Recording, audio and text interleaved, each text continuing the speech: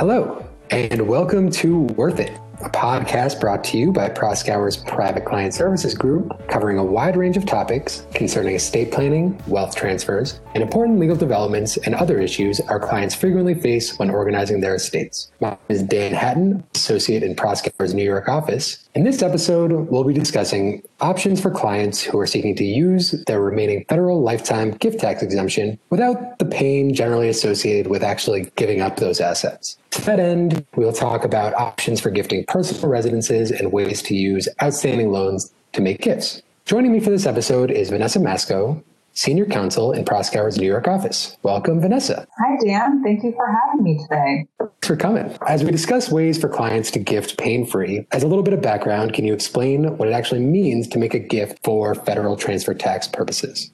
Sure, no problem, Dan. In order to make a gift for federal transfer tax purposes, the client must give up dominion and control of the asset. What this really means is that a client cannot retain certain rights in the asset that the IRS will deem to be control. Generally, this includes the right to enjoy the income from the asset, or really the ability to decide who enjoys the property.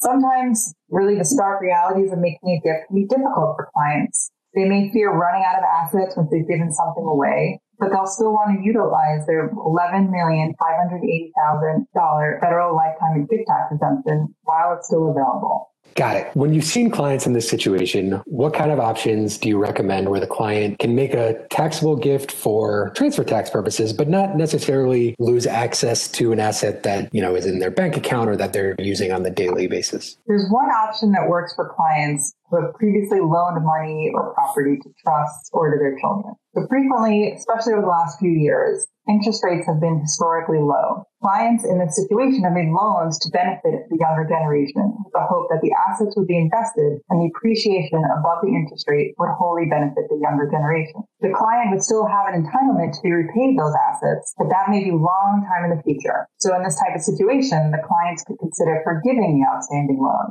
The amount that's forgiven would be the taxable gift, and that would use up some or all of his or her remaining exemption. But at the end of the day, the client does not feel like they've actually gave anything up because they're not parting with any asset. Are there any risks to this type of a loan forgiveness? There aren't really any tax risks. Individuals are free to forgive loans at any time, so long as they are aware of the tax consequences. So the two big points that clients need to understand when deciding whether to forgive a loan is that, one, they will never have the loan repaid, which is the point of the forgiveness. So they're not going to get that money back. And two, the loan forgiveness may not have the biggest upside when compared to making a new gift of assets that are expected to appreciate. Sounds pretty straightforward.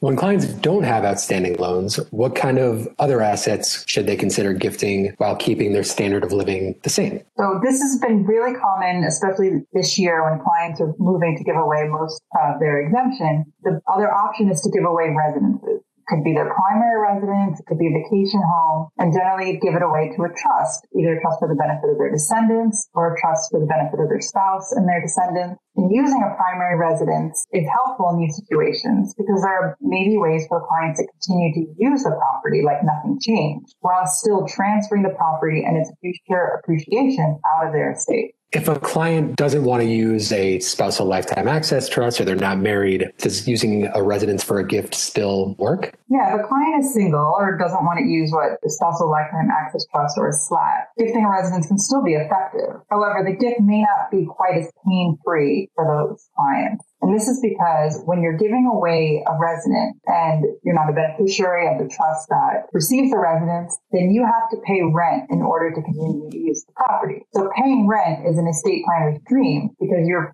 paying the trust money. There's no income tax consequence, the trust that you're paying as a grantor trust, and there's no gift tax consequence because you're paying rent, not just making a gratuitous transfer. So we love when clients want to do this, but a lot of clients don't actually want to pay rent for the rest of their lives as long as the property's in the trust. So clients need to really understand that when you're giving away the entire property and retaining no interest in any way, shape, or form, that you have to be comfortable with paying rent for the foreseeable future. In addition, for other clients, there are various issues that they should at least be aware of. They're not, prohibitive consequences, we talk about transferring residences, and residents can take the shape of many various forms. So there's real estate, there's condos. Those are generally pretty simple to transfer. It's just going to be a deed. But recently, co-ops in New York City, at least, are allowing trusts to own the proprietary lease and stock certificates. So this is new because we historically haven't been able to do this. So anytime you're dealing with a co-op, you're dealing with the co-op board, and that will always take extra time with the paperwork and various lawyers involved. And then lastly, something to remember is that if a residence has a low-cost basis, the client may forego the opportunity to step up in basis at the client's death. That's because assets owned by the trust are not included in the client's estate and thus are not eligible for the step up in basis. Now, we do have some ways to fix this, but basis planning can be an entire podcast itself, so I won't go into that here.